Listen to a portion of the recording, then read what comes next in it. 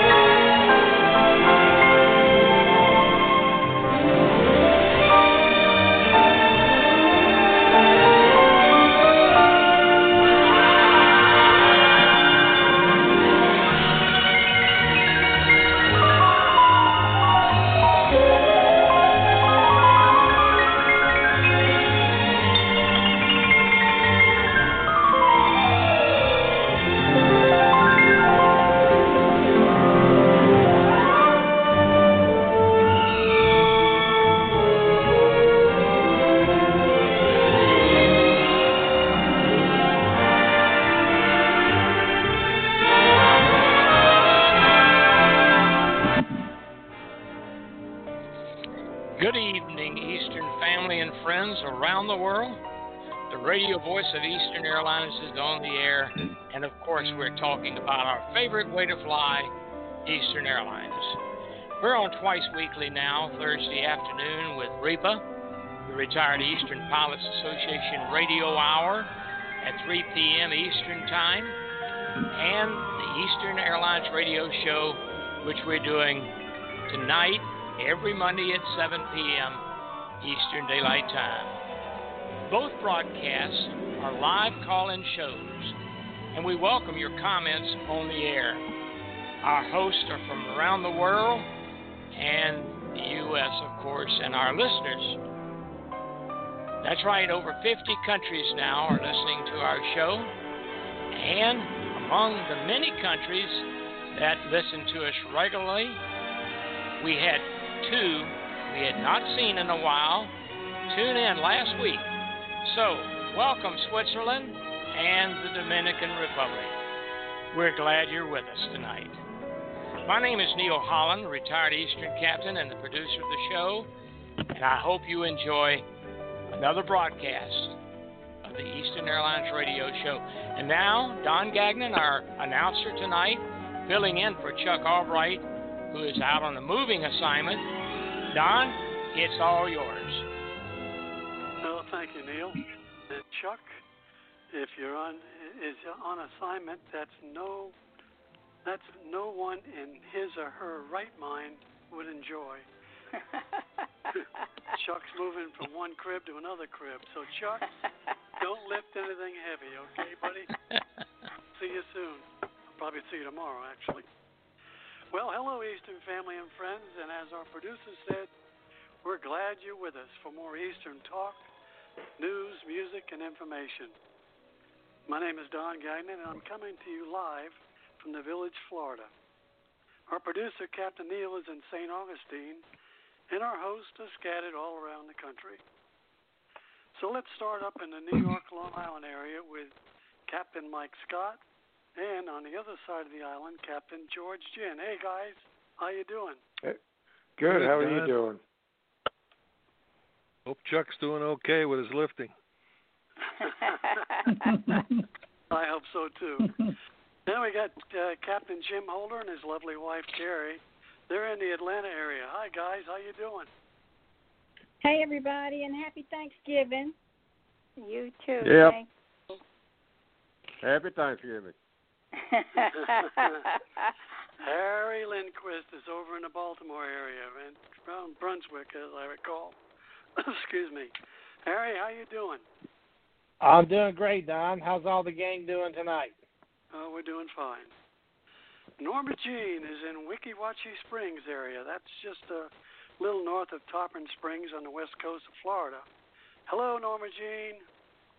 Hi, everybody. Happy Thanksgiving. Hi. You too. Thank you. And our Mark Porter, he's our Eastern 3.0 guy. He's in the Miami area. Mark, how are you doing? I'm in Deltona this weekend. I'm good. That's good. Glad to hear from you, Mark.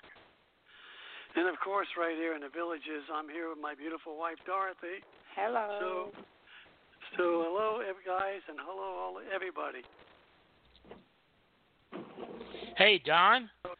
Yes. Don, I see a couple of folks that tune us in regularly. I think Renee up in Canada is with us, and I see Michael Zoll. Hey. And I see Michael Zoll is down in the Miami area. Hello, Michael. And a few other strange area codes, but we'll see if we can get to them a little bit later on if they'd like to add their comment. Back to you. Sorry, Don. That's okay. Thank you. Looks like we've got almost the entire gang of hosts with us tonight. Well, hello, one and all. Mr. Producer, if I left anybody out, please let me know. From all of our hosts, welcome. And thank you for listening and calling into the show over the past 10 years. You have truly made us the voice, the radio voice of Eastern Airlines. And now, I see they were number one for takeoff. So, Captain, let's get Eastern Flight 483 in the air. Eastern 483, this is Washington Tower. You're cleared for takeoff, runway 36. Roger, Washington, Eastern 483, on the roll, runway 36.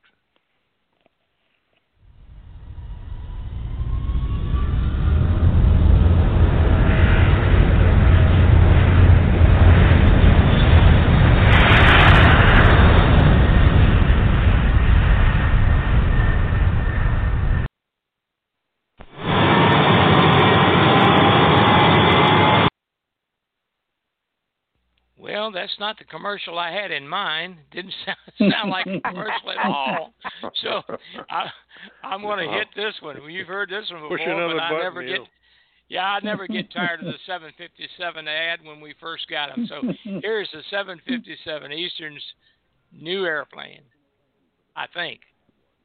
5 years ago, Eastern saw the future in a remarkable aircraft. Now it's here. The new Boeing 757, the most advanced, most fuel-efficient commercial jet ever built. It's going to help Eastern hold down the cost of flying for years to come. We earn our wings for you. We're Eastern, America's favorite way to fly.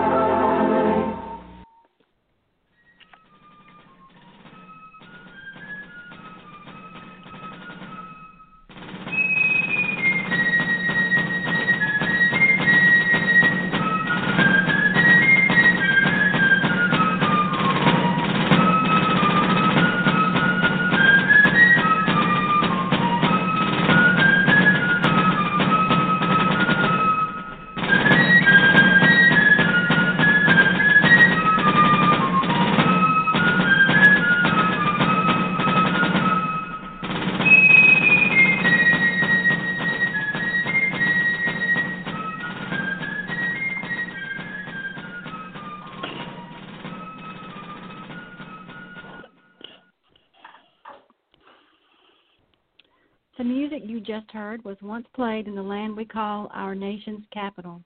Did you know that the National Airport, now Ronald Reagan Washington National Airport, is site-rich in historical significance dating back to colonial days of this music?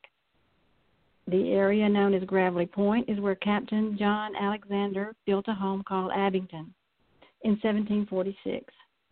A descendant, Philip Alexander, donated most of the land on which the city of Alexandria, Virginia, was built, and it was so named in his honor.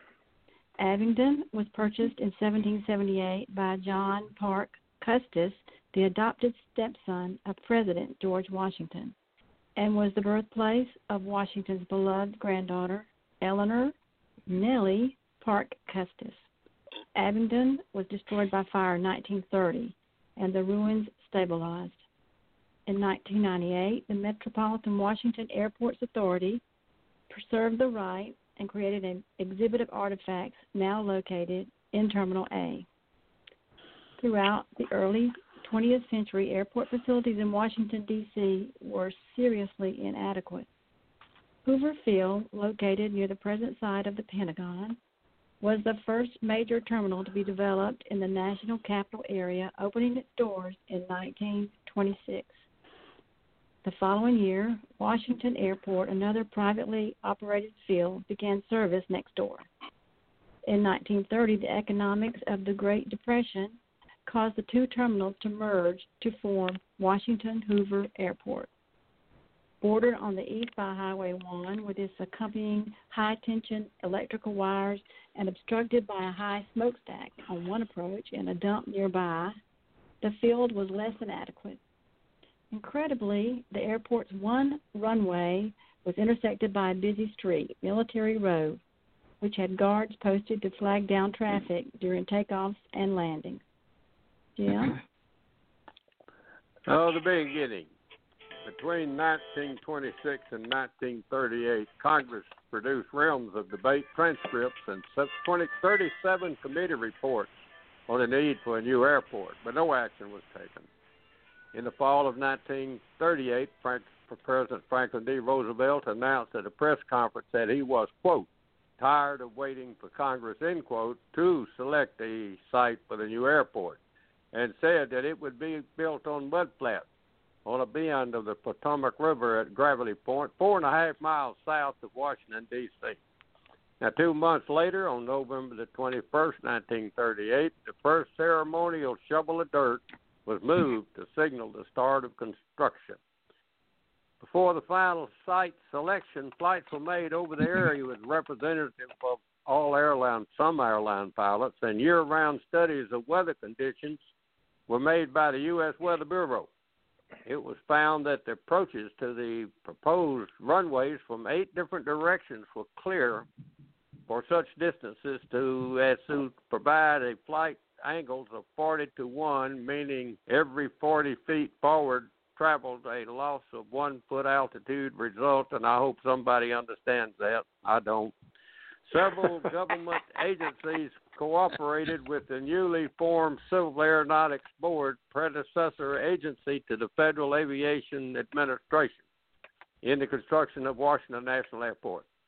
Additional assistance came from the Works Progress Administration, that's the WPA, the Public Works Administration, that's the PWA, and the Army Corps of Engineers, the Department of Interior's National Park Service, and, of course, the Fine Arts Commission. Harry? Thank you, Jim. Well, the building. To make the construction of the airport more challenging, most of the proposed airfield site was underwater.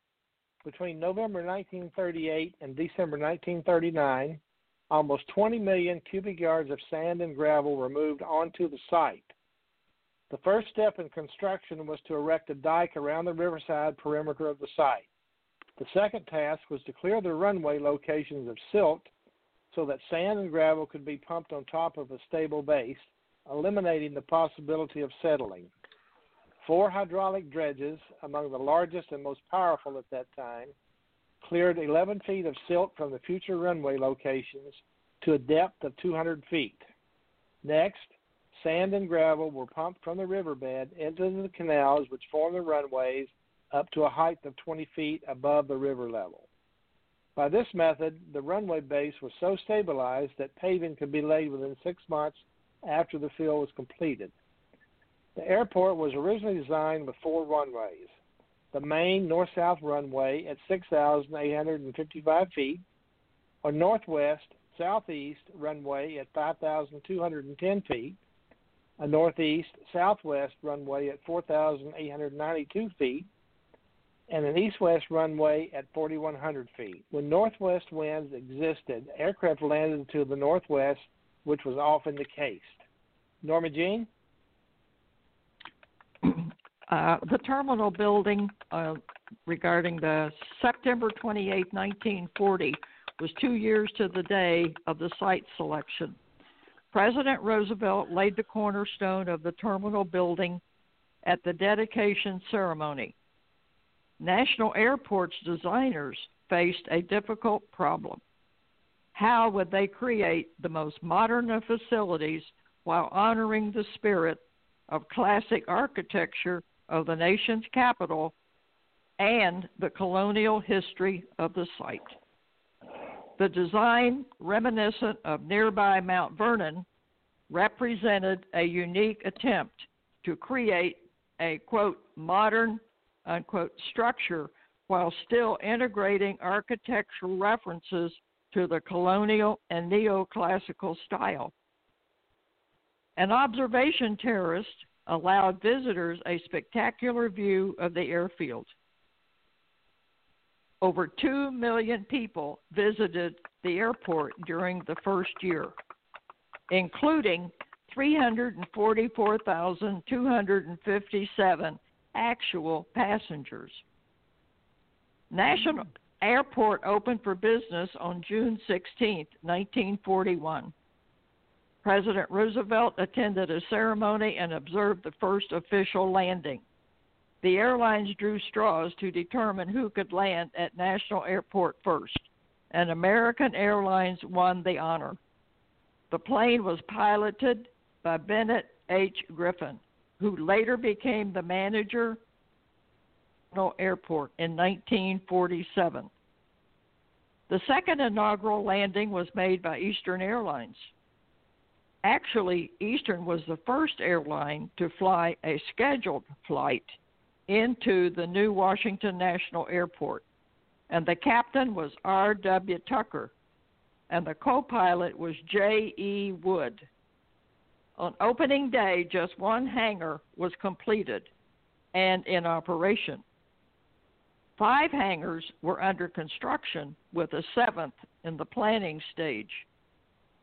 When it opened, National Airport was considered the last word in airports. A concentration of the ultra-modern developments in design of buildings, handling of planes, air traffic and field traffic control, field lighting, facilities for public comfort and convenience, and surface vehicle traffic control. Dorothy? Over the years, National Airport became a success, but a controversy over legal jurisdiction began to brew. Was the airport located in Virginia or the District of Columbia? The district owned the Potomac River to Virginia, claiming the boundary had been set in 1846 at the high water mark along the shoreline. But since the airport was built on a fill, a new eastern shoreline was created. The question arose as to whether the district's authority ended at the new shore or the original one. The problem went unresolved until 1945, when Congress approved a bill that fixed the airport boundary at the mean high water mark, regardless of changes, which placed the airport in Virginia. However, the Congress established exclusive federal jurisdiction over National Airport. The first major expansion was completed in November 1950, when a 297-foot extension to the south end of the main terminal added 25,110 square feet of space. 5 years later, in 1955, the 587 by 17-foot south finger, as it was called, was added, increasing the square footage by 9,979 square feet, and also providing badly needed aircraft gates and loading positions. Over the years, the runways have changed only slightly in length, except for the east-west runway, which was closed in 1956 and used as a taxiway and for aircraft parking.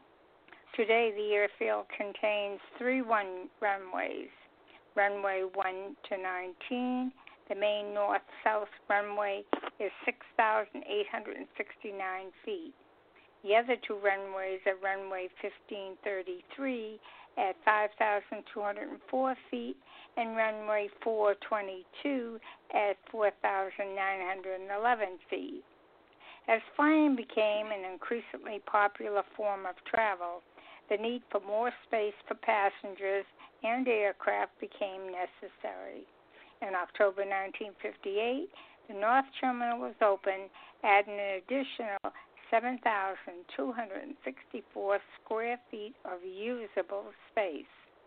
In 1961, the 772-foot long passageway between the main and the north terminals was enclosed. with 344,257 passengers in 1941, and the first million actually in 1946, the annual number of passengers grew steadily until the late 1980s when the number reached 16 million. Airport passenger numbers remained between 15 and 16 million throughout the 1990s, dipping slightly in the years immediately following the September 11, 2001 terrorist attack. In 2014, Reagan National reached a record of 22.4 million annual passengers. A time for renewal. The federal government relinquished direct control of National and Dulles airports when President Ronald Reagan signed the transfer bill authorizing the creation of Metropolitan Washington Airports Authority in 1987. The Metropolitan Washington Airport Authority is an independent interstate agency created by legislation enacted by the Virginia Commonwealth and the District of Columbia with the consent of the United States Congress for the purpose of operating Washington Dulles International and Ronald Reagan Washington National Airports. The Airports Authority operate this two-airport system which provides domestic and international air service for the metropolitan Washington region. The Airports Authority is a financially self-sustained agency and in addition operates both Washington Dulles and Reagan National. It is also responsible for the capital improvements of both airports, the operation of Dulles Toll Road, and the construction of the Silver Line project. On February 6, 1998, President William Jefferson Clinton signed into law the bill introduced and passed in Congress changing the name of Washington National Airport to Ronald Reagan Washington National Airport. Okay, now we have the new National. On July 27, 1997, National Airport was transformed by an official opening of the new terminal, which offers modern, efficient facilities to include direct connections to monorail and the new parking garages it includes pedestrian bridges. The three-level, 1 million square foot terminal houses 35 aircraft gates and the National Hall, a main street of shops and eateries on the concourse level.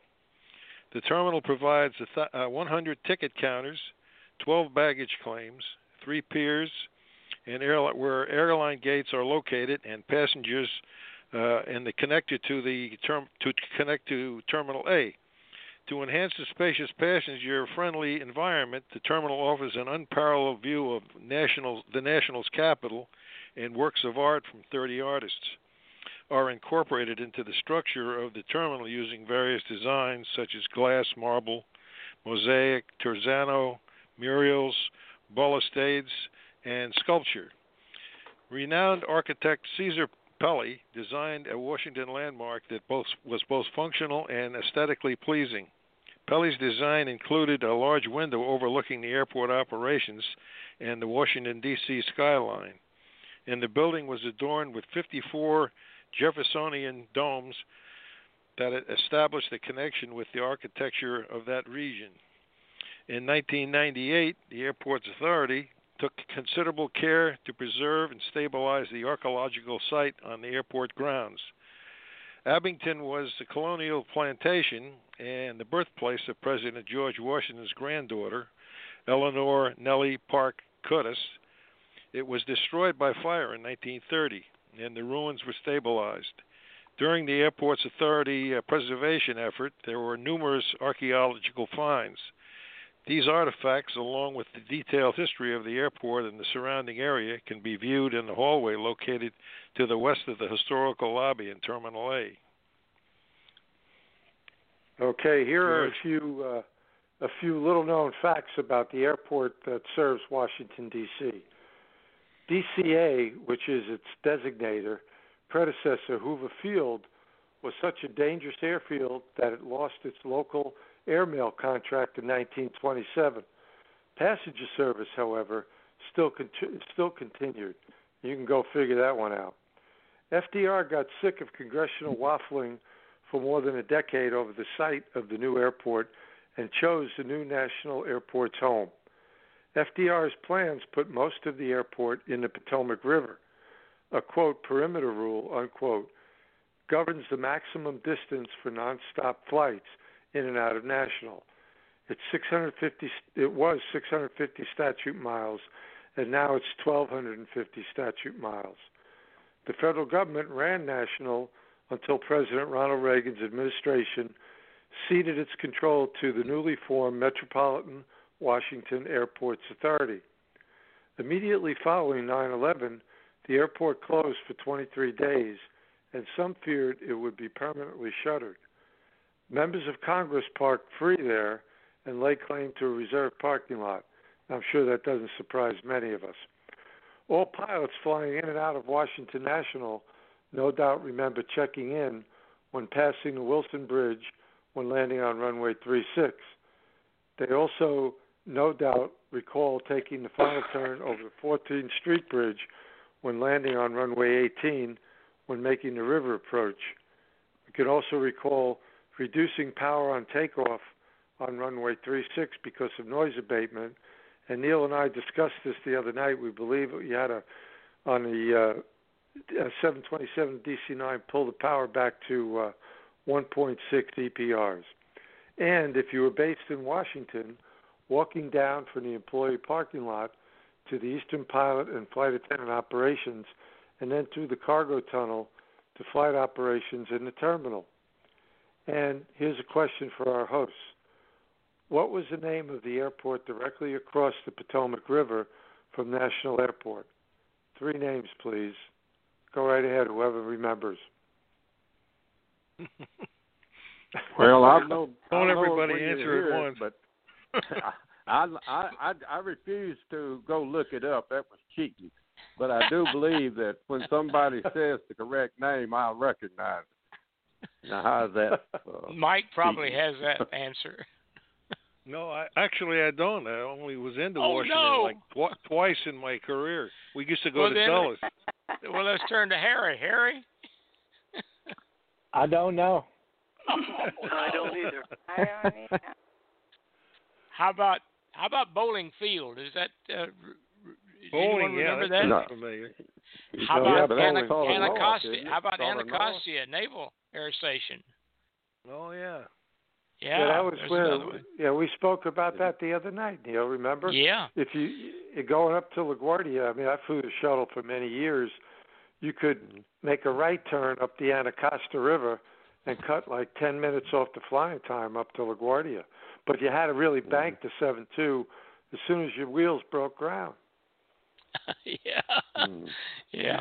And then the other way was the normal way, which was over the Pentagon area or up the Potomac River. Right, that's correct. Yeah.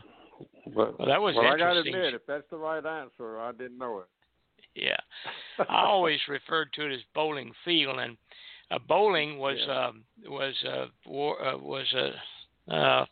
War I, I think, general, and but it was also an Army base there with a flying squadron, I guess, back in the early 30s. And but I remember when I started in 63 there, the beginning of 63, being assigned Washington as my base, I remember the airport being immediately across the river. And I recall some airplanes were located there at the time. So those were the days. The names all sound familiar once you mentioned them. Yeah. Well, one little bit of, I think I'm correct on this, talking about it went from so many statute miles to more statute miles. My memory is, and I think I'm correct, that no flights could be more than 500 miles from Washington National. And that was originally the thought. But then a bunch of senators in Texas, they protested that they couldn't fly home, and so they changed the rule. It was 500 miles for everybody else, but if you're going to Texas, you could go more than 500 miles. So I'm pretty sure that's a fact. Yeah. It looks like, judging by the script, it's a lot more than that now. But isn't that ridiculous that they guys, they said we're going to make Texas flights can go longer? Yeah. Just like today. There you go. Hey, guys, I was not aware of that mileage restriction there. Are there any other airports that have some kind of restriction like that?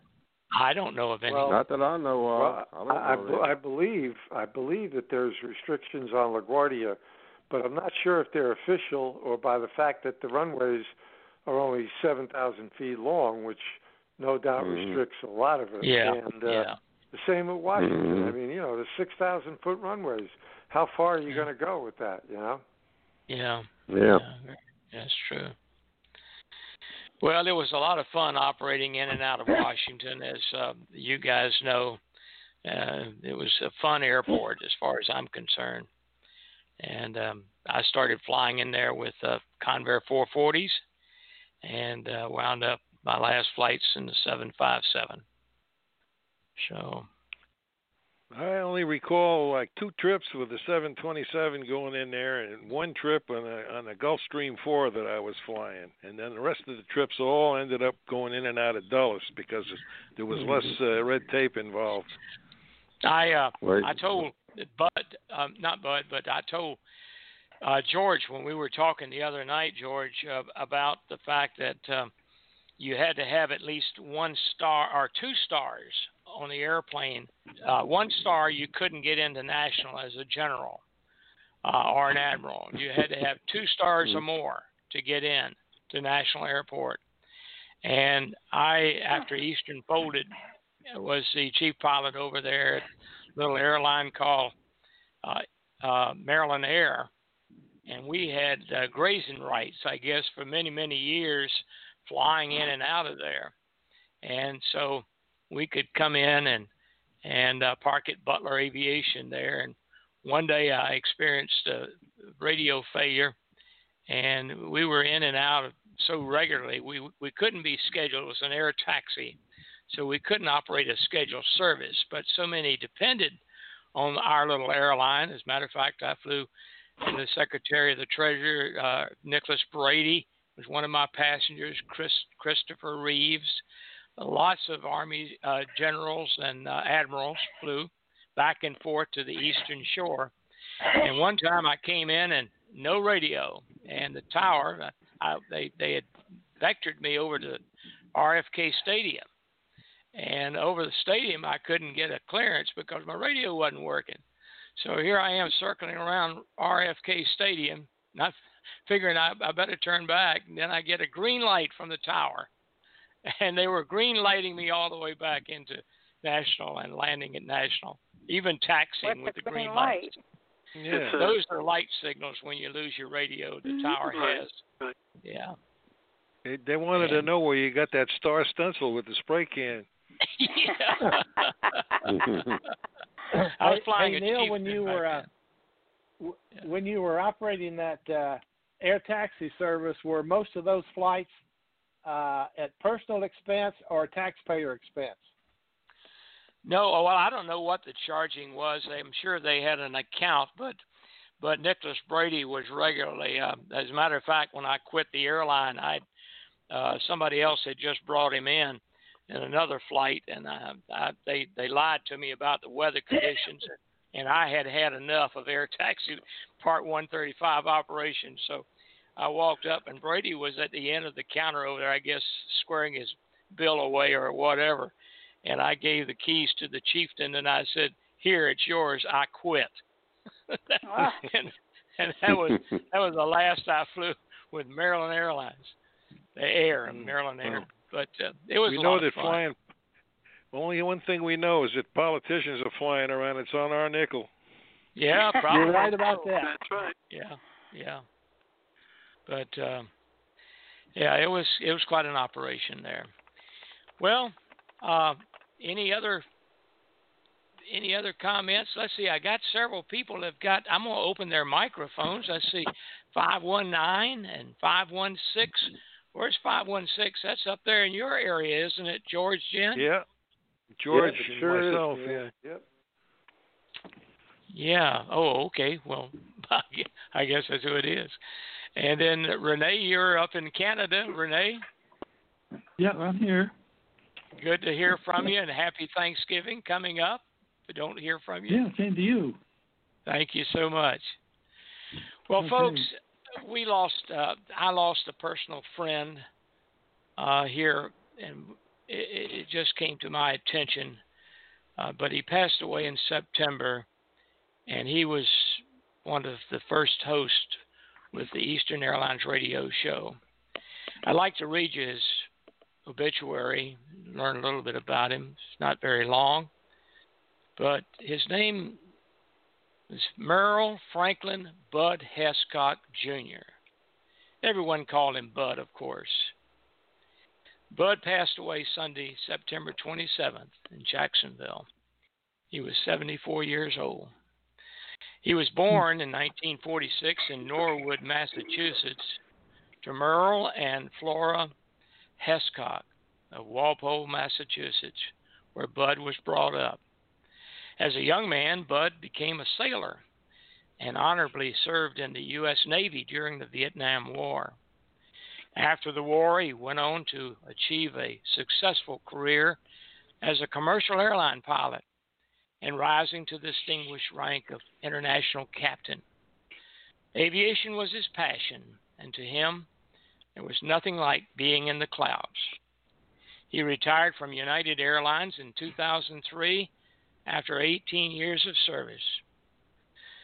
Bud was known for his outgoing personality and infectious sense of humor and personal empathy for others.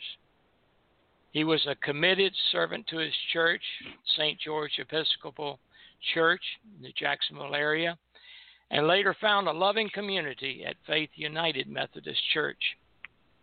A philanthropic volunteer, Bud served in American Red Cross disaster relief efforts, including those for Hurricanes Katrina, Wilma, and Ike.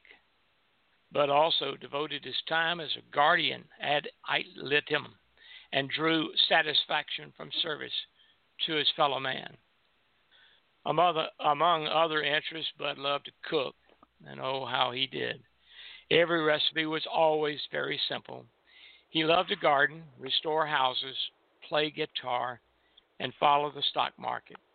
He loved being near the water. He was a mariner at heart and retired to a home on Little Marsh Island here in the Jacksonville area. Now, my remembrance of Bud is this. I first met Bud when someone suggested he put his real estate license with my company, as he was interested in working in property management, and we had just started a property management division of my company in Ponte Vedra. And at the same time, I was just starting the Eastern Airlines radio show, and Bud was eager to help me with the startup. Along with Margaret Bars and myself, we did the show for the first 2 years, adding other hosts as we gained more experience and more listeners. Bud became an immediate hit with the listeners with his many talents at impersonating different characters with his great command of several different national dialects. Oh, he had a bunch of them.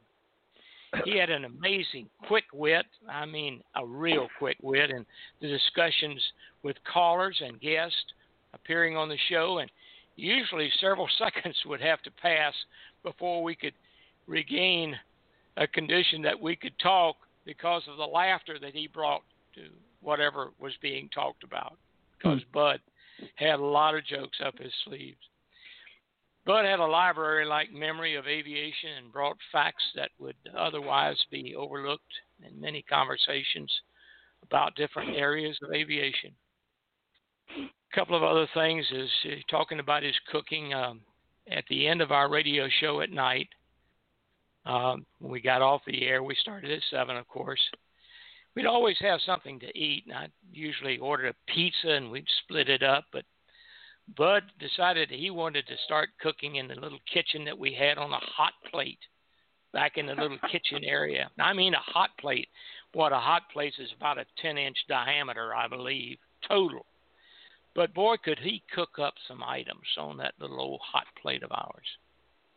And he really enjoyed doing it. And Bud, you will be missed by so many friends and family members, but also by the producer of this radio show. I wish you smooth air and clear skies in your westward flight, my dear friend. And so I dedicate this song to you, Bud Hescock. It's my favorite, especially for airmen. And I think you all listening will enjoy listening to John Denver sing this wonderful, wonderful poem song called High Flight. Good song.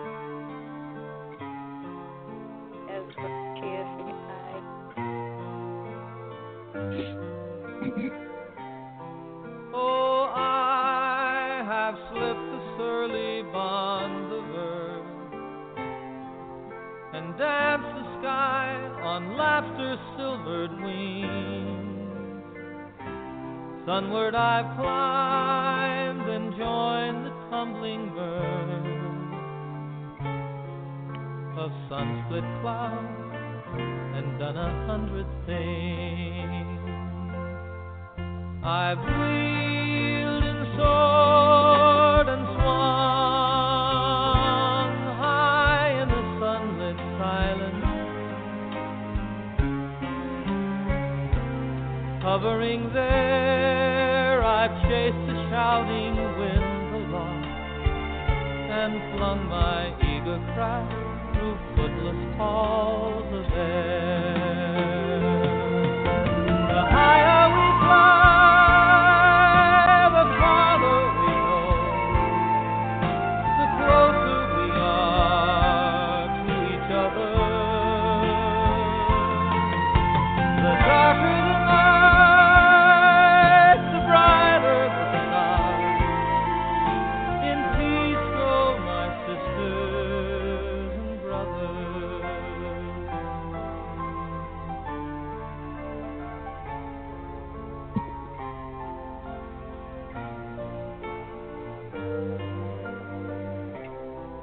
Up, up along delirious burning blue, I've topped the windswept heights with easy grace,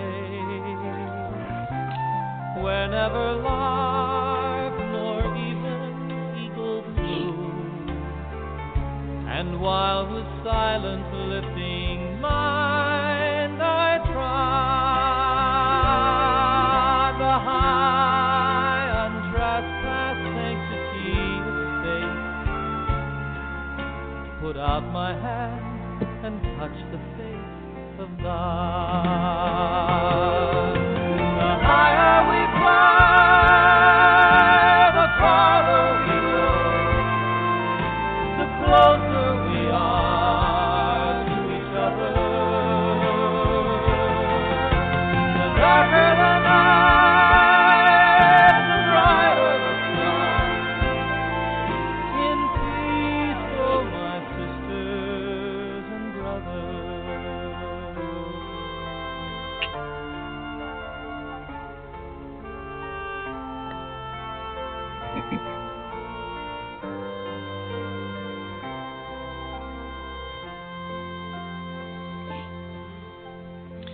And Bud, thank you so much for helping me start this 10-year journey of a radio Great show. song. Beautiful. Just beautiful. Yep, some I glassy said it. eyes over that one. Dorothy, well, let's see. I guess I've got an update on Colleen. I talked to, golly, I can't think of her, Janice Henry, Janice. who keeps track of of things for the Silverliners, and she's the president, I believe. And the last I talked with her, Colleen is now in a private room and doing well and better, still in the hospital, and hopefully she'll be coming home. I hope she'll be home for Thanksgiving, which is just a few days from now. But Colleen, if you by chance are listening to our program tonight, happy Thanksgiving, and we're so happy to have you with us on this show. Amen. And we wish her well and recovering as soon as she can. We miss her. And now we turn to our new Eastern Airlines reporter standing by to give us the latest on version 3.0. Mark Porter, what's up? Well, I'm watching Eastern's strategy on their hubs, JFK and Miami and now LAX. And it's Miami that I find the most fascinating because John F. Kennedy has, of course, Ecuador, Guyana, Haiti, and Guatemala. And LAX will start January 11th to Guayaquil, Ecuador. But Miami has Argentina, Bolivia, the Dominican Republic, Ecuador, Guyana, Haiti, Paraguay, Uruguay, and Brazil. And many of those, like Ecuador, have two airports, the Quito, the capital, and Guayaquil, which is down by the beach. And Brazil has the capital, Brasilia, and then Belo Horizonte, which is almost towards Uruguay, and then Curitiba, which is one of the most prosperous and safest towns in Brazil, sort of towards the coast, southwest coast of Brasilia. And then they also are targeting, capitals, very large cities like Buenos Aires, and I've been seeing if they can make that year-round. For seasonal, that doesn't make sense for one of the bigger and best cities because it has Argentina has a 97.3 literacy rate. So it's one of the better countries, Argentina and Uruguay, for Americans or tourists to go into. Montevideo really escaped COVID. They don't have really any airline. They just have a little domestic airline. And the only big international airline that goes in there is American. So when COVID locked down everything, there was no airlines going in and out of there. And so they got really lucky, and they really didn't get affected by COVID. Now they're opening up again. So their theory is that they'd like tourists to walk around with an ankle bracelet so they know where they are at all times. And I said to one of my friends, that sounds like what they do to jail people. He goes, yeah, the same thing. And so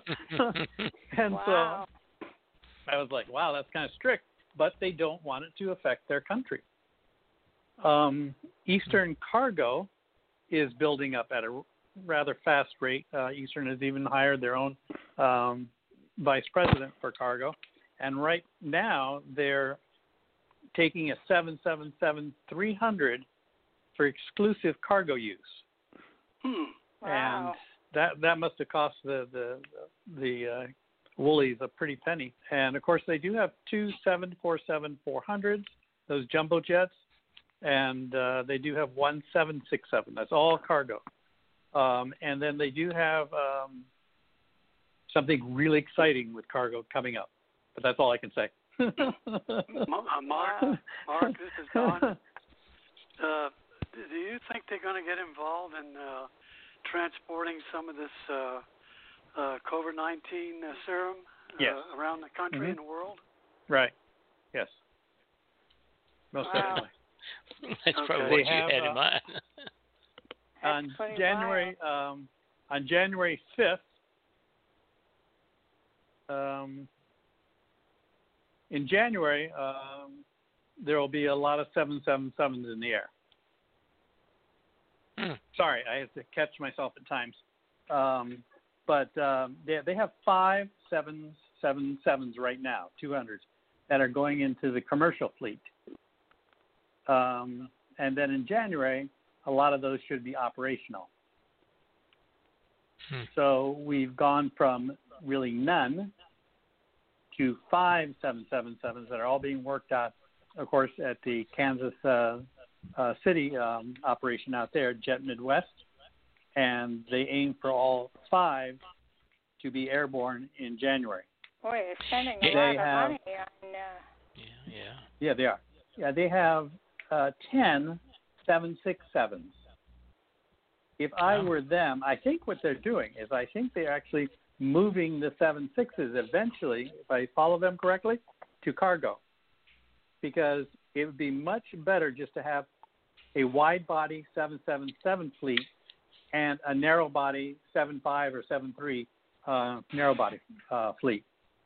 Because the comforts with both serve, the wide-body 77 for international service, and for your short flights connecting, like Boston to JFK and Hartford to JFK and Providence to JFK, with your 737-800s. And, of course, we all know that Dallas is coming online relatively soon, and usually the smart companies work the triangles, Chicago, Dallas, LAX, and then it's the reverse, of course, and New York, Miami, Chicago. So you have the 2 triangles there on aircraft going both ways. Do you see what I'm saying? Yeah. Yeah. So then your feeder market, yeah? Yes, I might have asked you this question before on another show, but these all this freight that they're doing, these 777s and the 767s and whatnot, are any of these airplanes that they had from other airlines, are they flying freight down below, or have they got cargo doors in them, or have they retrofitted any with cargo doors? Are you talking about just on the cargo division? Yeah. Yeah, the 777-300 is exclusive cargo. So that's being retrofitted and everything, as are the 747-400 BCF, Boeing Converted Freighters. So those 2 right there, and there's a third one that just came in from Qantas, but those 2 right there, I mean, they can hold a ton of cargo, the 74s. The 777 holds 80 tons. So it's rather interesting how, I mean, it doesn't hold so much, but if you put that in, let's say, flowers, and Ecuador is huge on flowers, that's a lot of flowers to bring to, either Miami or New York market. And I take it, and they also have 2 DC-10s, and I'd like to see the DC-10s used for, like, fish, because something like, Alaska and Chile. Yeah, well, don't put it in a new plane. Yeah. I'm sorry? The 76s and the 777s, they're carrying the cargo down below. Then there's nothing upstairs in it. No, like you had mentioned, like an with empty the plane, you mean? No, because I know to put a cargo door into one of these airplanes is a very expensive venture. I've looked into that years ago. So. Right, they won't have cargo doors in any of those passenger planes. Is that what you're asking? Yeah. Yeah. No, they're not going to set those in separately. That's just going to be passenger, and then it takes 22 containers in a 767-300. So that's a lot of containers. That I'm not sure exactly how many are used for the passenger. But it does seem that they are now going to, which is I've been pushing, is the 2 suitcases per person. They say just till January 3rd, but that's the only thing that separates them from the other airlines, because even they can only get their ticket price down. Come January, you can fly to Dominican Republic for $44 each way, but they only can get that down there low enough and eat up the loss on fuel until people learn about Eastern, and then the ticket price goes back up to $500 round trip. So what I've been doing with my Facebook page is any place that Eastern opens up, I let people know right away because that's going to be the lowest ticket price you can get at any time is to fly like to Paraguay for $199, each way, and normally it's a $1,200 ticket. So any of the Caribbean market areas like Panama, we know is going to open up. So as Panama opens up, there are a lot of surfers and stuff that would like to go there. That might be a $65 airfare. It will never be once Eastern becomes well known again. So I think taking advantage of that would be good, and I think it'd be wise of Eastern to go into St. Louis. No one's there, and internationally. That was TWA and Eastern also. And I think it would be wise for Eastern to go back into St. Louis and become the international carrier out of St. Louis. Have you suggested that to him, Mark?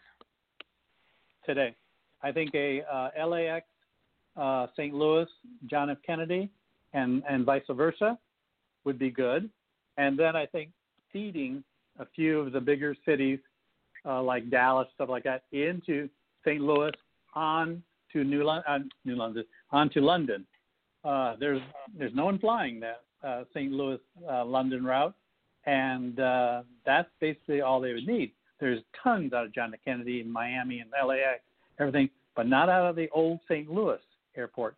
And that Lambert Field would be, it's right next door to where their aircraft get repaired anyway. So out of Kansas City, but I think that St. Louis airport would be prime. It would have memories, advertising, because Eastern flew out of there. It was a big part of the Eastern operation, and American's still there. But I think if Eastern went back in there, little bells would go off because they could get those routes. Boy, very interesting. Yeah. Mark, who is the major contractor for maintenance for Eastern? Is it, do you say Kansas City? That's where it's done? Jet Midwest. The owner, CEO of Jet Midwest used to be 50% owner of Dynamic, which was the company before Eastern. Right. And then there was some buyout or terms or something. These are two men of words. And so Kenneth Woolley then went on to buy 40% of Swift, which he evidently still owns, which is now iAero Group, which is now Blackstone Group, which had influence on the presidency. So, they've got lots of money. Lots. And so, and Swift still has money. Kenneth Woolley still has money invested there. And that's why the rumors are that Swift and Eastern are going for the assets of Norwegian. And I'm not so interested in the assets of Norwegian except for the LHR Heathrow slots. So why not ask for two of those instead? Bid for those. Just two. Because you're small anyway. Don't bid for all of them. Now, Norwegian, I think, has 36. But, your Miami and your New York. And that would do for now. But Mark, when I saw that today, they were... Go ahead. Mark, did you ever know if Heathrow was going to add another runway to their airport? I don't know if they ever did that or not. Did you hear anything about that? I thought I saw that about a month ago. Okay. But I read today that Norwegian's liquidating, so that's why the assets come up in handy, knowing that they have slots over there. The LAX airport is wide open. There's wide open. The 777s, they're going to be put to use immediately. Remember, they have a large DoD, Department of Defense operation, and my guess is that all 5 of those will be put into distributing the vaccine worldwide. Wow. And those, think about it, those, if they have to be refrigerated or whatever it is, but the 777 can hold a lot of vaccine. We're talking a lot.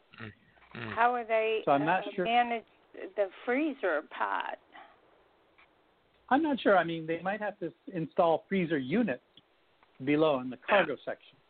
They do for have a flight to Asia, and trust me, they'll go to Asia probably as a charter company.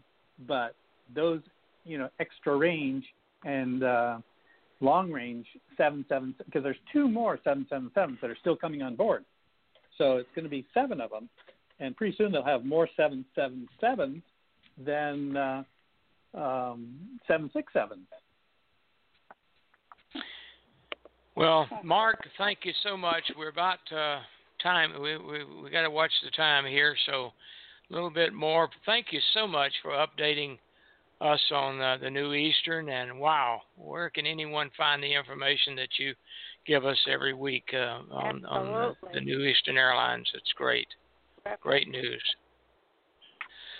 So appreciate it. Thank you so much. Go ahead. My pleasure. Let me just say one thing.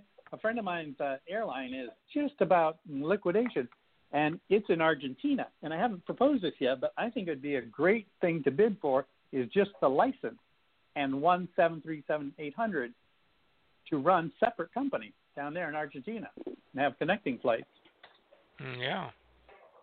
I mean, you could take passengers from the United States into Argentina and fly them to San Carlos de Bariloche, Santiago de Chile, the Patagonia, as we know, right, is becoming the in place to go in the world nowadays. Wow. Well, I'm not that much of a world traveler. Those names that you're putting out here, I have no clue on where on the face of the globe they would be. Well, Neil, look up San Carlos. It is the Switzerland of South America. Okay. Absolutely gorgeous. All gorgeous. right. But a 7,000-foot runway. Yeah. Okay. That's like Waycross, Georgia. Yeah. Albany. Okay. Well, thank you so much, Mark, and we'll hopefully have you back again with us next week. Okay. That sounds good. And that's the Dorothy. Way it is. Great. All right.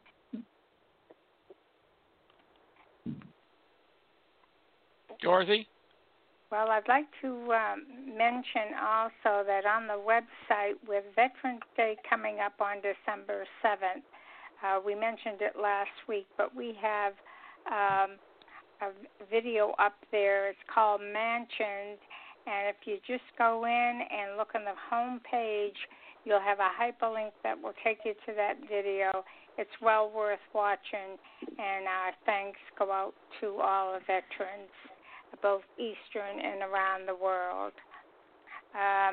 We didn't have a scheduled program honoring our ladies, so that too will be done on Veterans Day, December 7th. And if any of you folks have anything you might want to add to that. Yeah, that's December's Pearl Harbor. And right, exactly. Yeah. So are we allowed to tell any of our old man stories and bombing and stuff like that? Well, my dad was see. a bomber pilot, B-24. Yeah. Got some good ones. We'll see how much time Neil has scheduled depending upon his script that he's writing. It will be a show that lived for infamy. There you go. Well, I would like to thank Mike for sending me that video about Jimmy Stewart and Arthur Godfrey doing that. Oh, yeah, that was good, yeah. That was really good. Did you send it out to the rest of the gang, Mike? I believe I did. I'm not quite sure who I sent it all to, but somebody sent it to me, and I thought it was pretty interesting. Very good. 53 minutes, and even though it dates back into the 50s or 60s, it really worth the time to spend and watch that video. It's great. Right. Very good. Thank you. Yeah. Okay, Dorothy. Well, we're approaching the airport and end of our Eastern Flight 483 show. We will be back next week sharing more great news and information about our beloved Eastern. It looks like we are entering the controlled airspace of Baltimore International Airport. So, Captain, how about another of those grease landings? Eastern 483. This is Baltimore Tower. You're cleared to land on runway 10. Roger, Baltimore Tower, Eastern 483, clear to land on runway 10. Gear down, 3 green.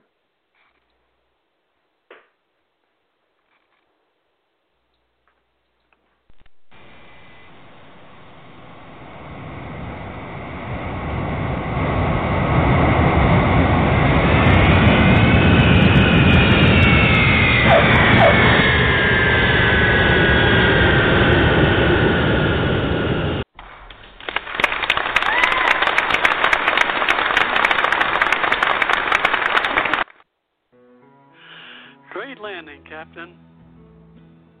You're invited to be with us next Monday, November 30th, for a musical assortment of popular songs during the Eastern days. Our producer is telling me it's time to say goodbye. So this is Don Gagnon on behalf of tonight's hosts, Captain George Ginn, Captain Mike Scott, Dorothy Gagnon, Jim Holder, Kerry Holder, Harry Lindquist, Mark Porter, Norman G. Borger, and of course our producer, Neil Holland. We wish you and your family a very happy Thanksgiving. So please stay safe, protected, and we'll see you all next week.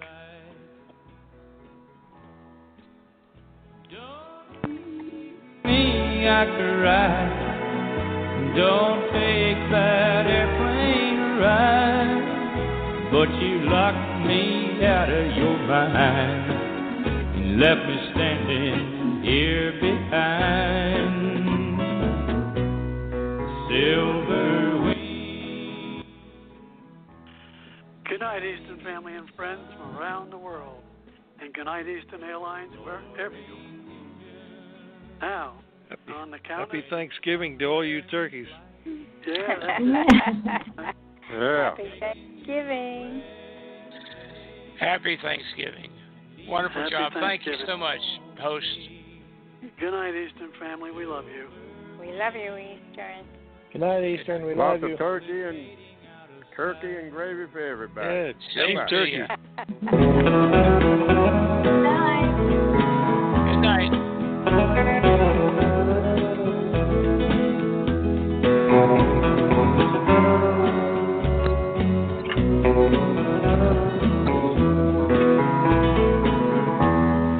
Silver wings shining in the sunlight, roaring engine headed somewhere in flight. They're taking you away and leaving me lonely. Silver wings slowly fading out of sight, slowly fading out of sight. Beautiful. Another great show, Captain Neil.